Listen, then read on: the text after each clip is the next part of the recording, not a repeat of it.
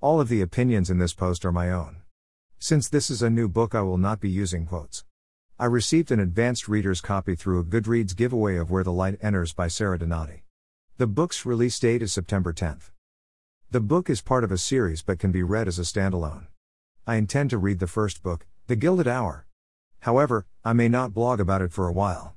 I am attempting to keep this spoiler-free, hence the lack of details. I recommend reading Where the Light Enters by Sara. The story is interesting and engaging. The book is a historical murder mystery through the lens of two female cousin obstetricians in the late 1880s. The main characters are Anna and Sophie.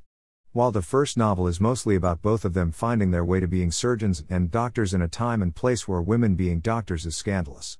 Both women assist women with the many trials and tribulations of becoming either new mothers or well-experienced mothers.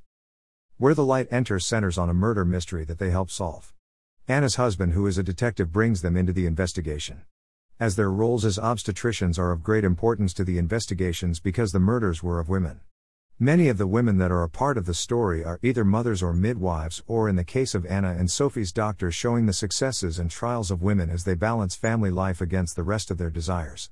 Which gives the reader an understanding of how life might have been like for women during the 1880s. The murdered women were mothers seeking a means to have control over the size of their families. That is to say that the women were mothers that did not wish to have more children, but were still of childbearing age.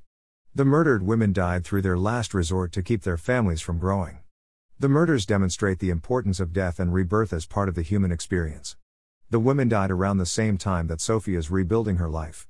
While highlighting the idea that women's issues are also community issues, as life and death are two things experienced by all.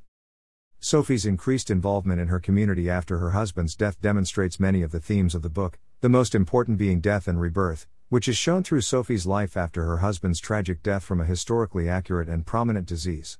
What is also accurate is their attempts at seeking treatment for him. For example, they spend the last few days he is up in the alpine northern mountains in Switzerland, thinking that the clean, cool air will help him recover. Sophie rebuilds her life with the help of her friends and family. The themes of death and rebirth are clearly shown throughout the novel through the lives of both main and minor characters. Many characters write personal letters throughout the chapters. Important case information is told to the reader through newspaper articles. These style choices show each of the characters' voices and perspectives engagingly while also giving important information to the reader about the characters and the murder investigations. I am glad that the book avoided throwing information in flashbacks and long descriptions. I find flashbacks and long descriptions tiresome as a reader. I rarely have read the information in a flashback that could not have been shown or even told in a better way. When I see long descriptions in a novel, it is concerning, because that usually means that the passage will be full of needless adjectives that do nothing but remove me from the story. The descriptions in this book were not too long. Although, the writing style did give the feel of something written in the 1880s. However, the author used this style to great effect.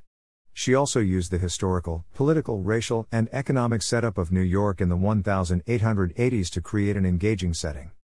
The author did a good deal of research for this novel, which is evident by the accurate representations of the historical, political, racial, and economic aspects of life in New York during the 1880s. For example, Sophie's African American heritage impacts her interactions with many characters during the timeline of the novel. Her status as a woman who is a widow in the 1880s impacts her interactions with others, in particular men. Her position as a physician impacts her interactions with others. All of these elements of experience interacting with one another in direct and indirect ways. However, none of these elements dominate the story of Sophie's character to the point that they do any less than inform the story already being told. These aspects of her experience impact the character and culminate in what makes her an interesting individual to experience the book through. Although, she is not the only character impacted by the historical, political, racial, and economic experiences of New York during the 1880s, nor the only character to be a viewpoint character. In conclusion, I recommend reading Where the Light Enters by Sara. It was thought-provoking to read. The reader's experience of the political, religious, racial, and sexual elements of the story are intense. The story is engaging due to the interaction between these different elements. The setting is interesting and well-defined. The characters are individuals and not defined by stereotypes. Yet, they are not modern women trapped in the 1800s or anything of the sort. Each woman seems like that's the time she lived in and experienced life. Overall, this book was exciting to read, and there are many thematic changes throughout the story. This book has stylistic elements used to great effect to help tell the story.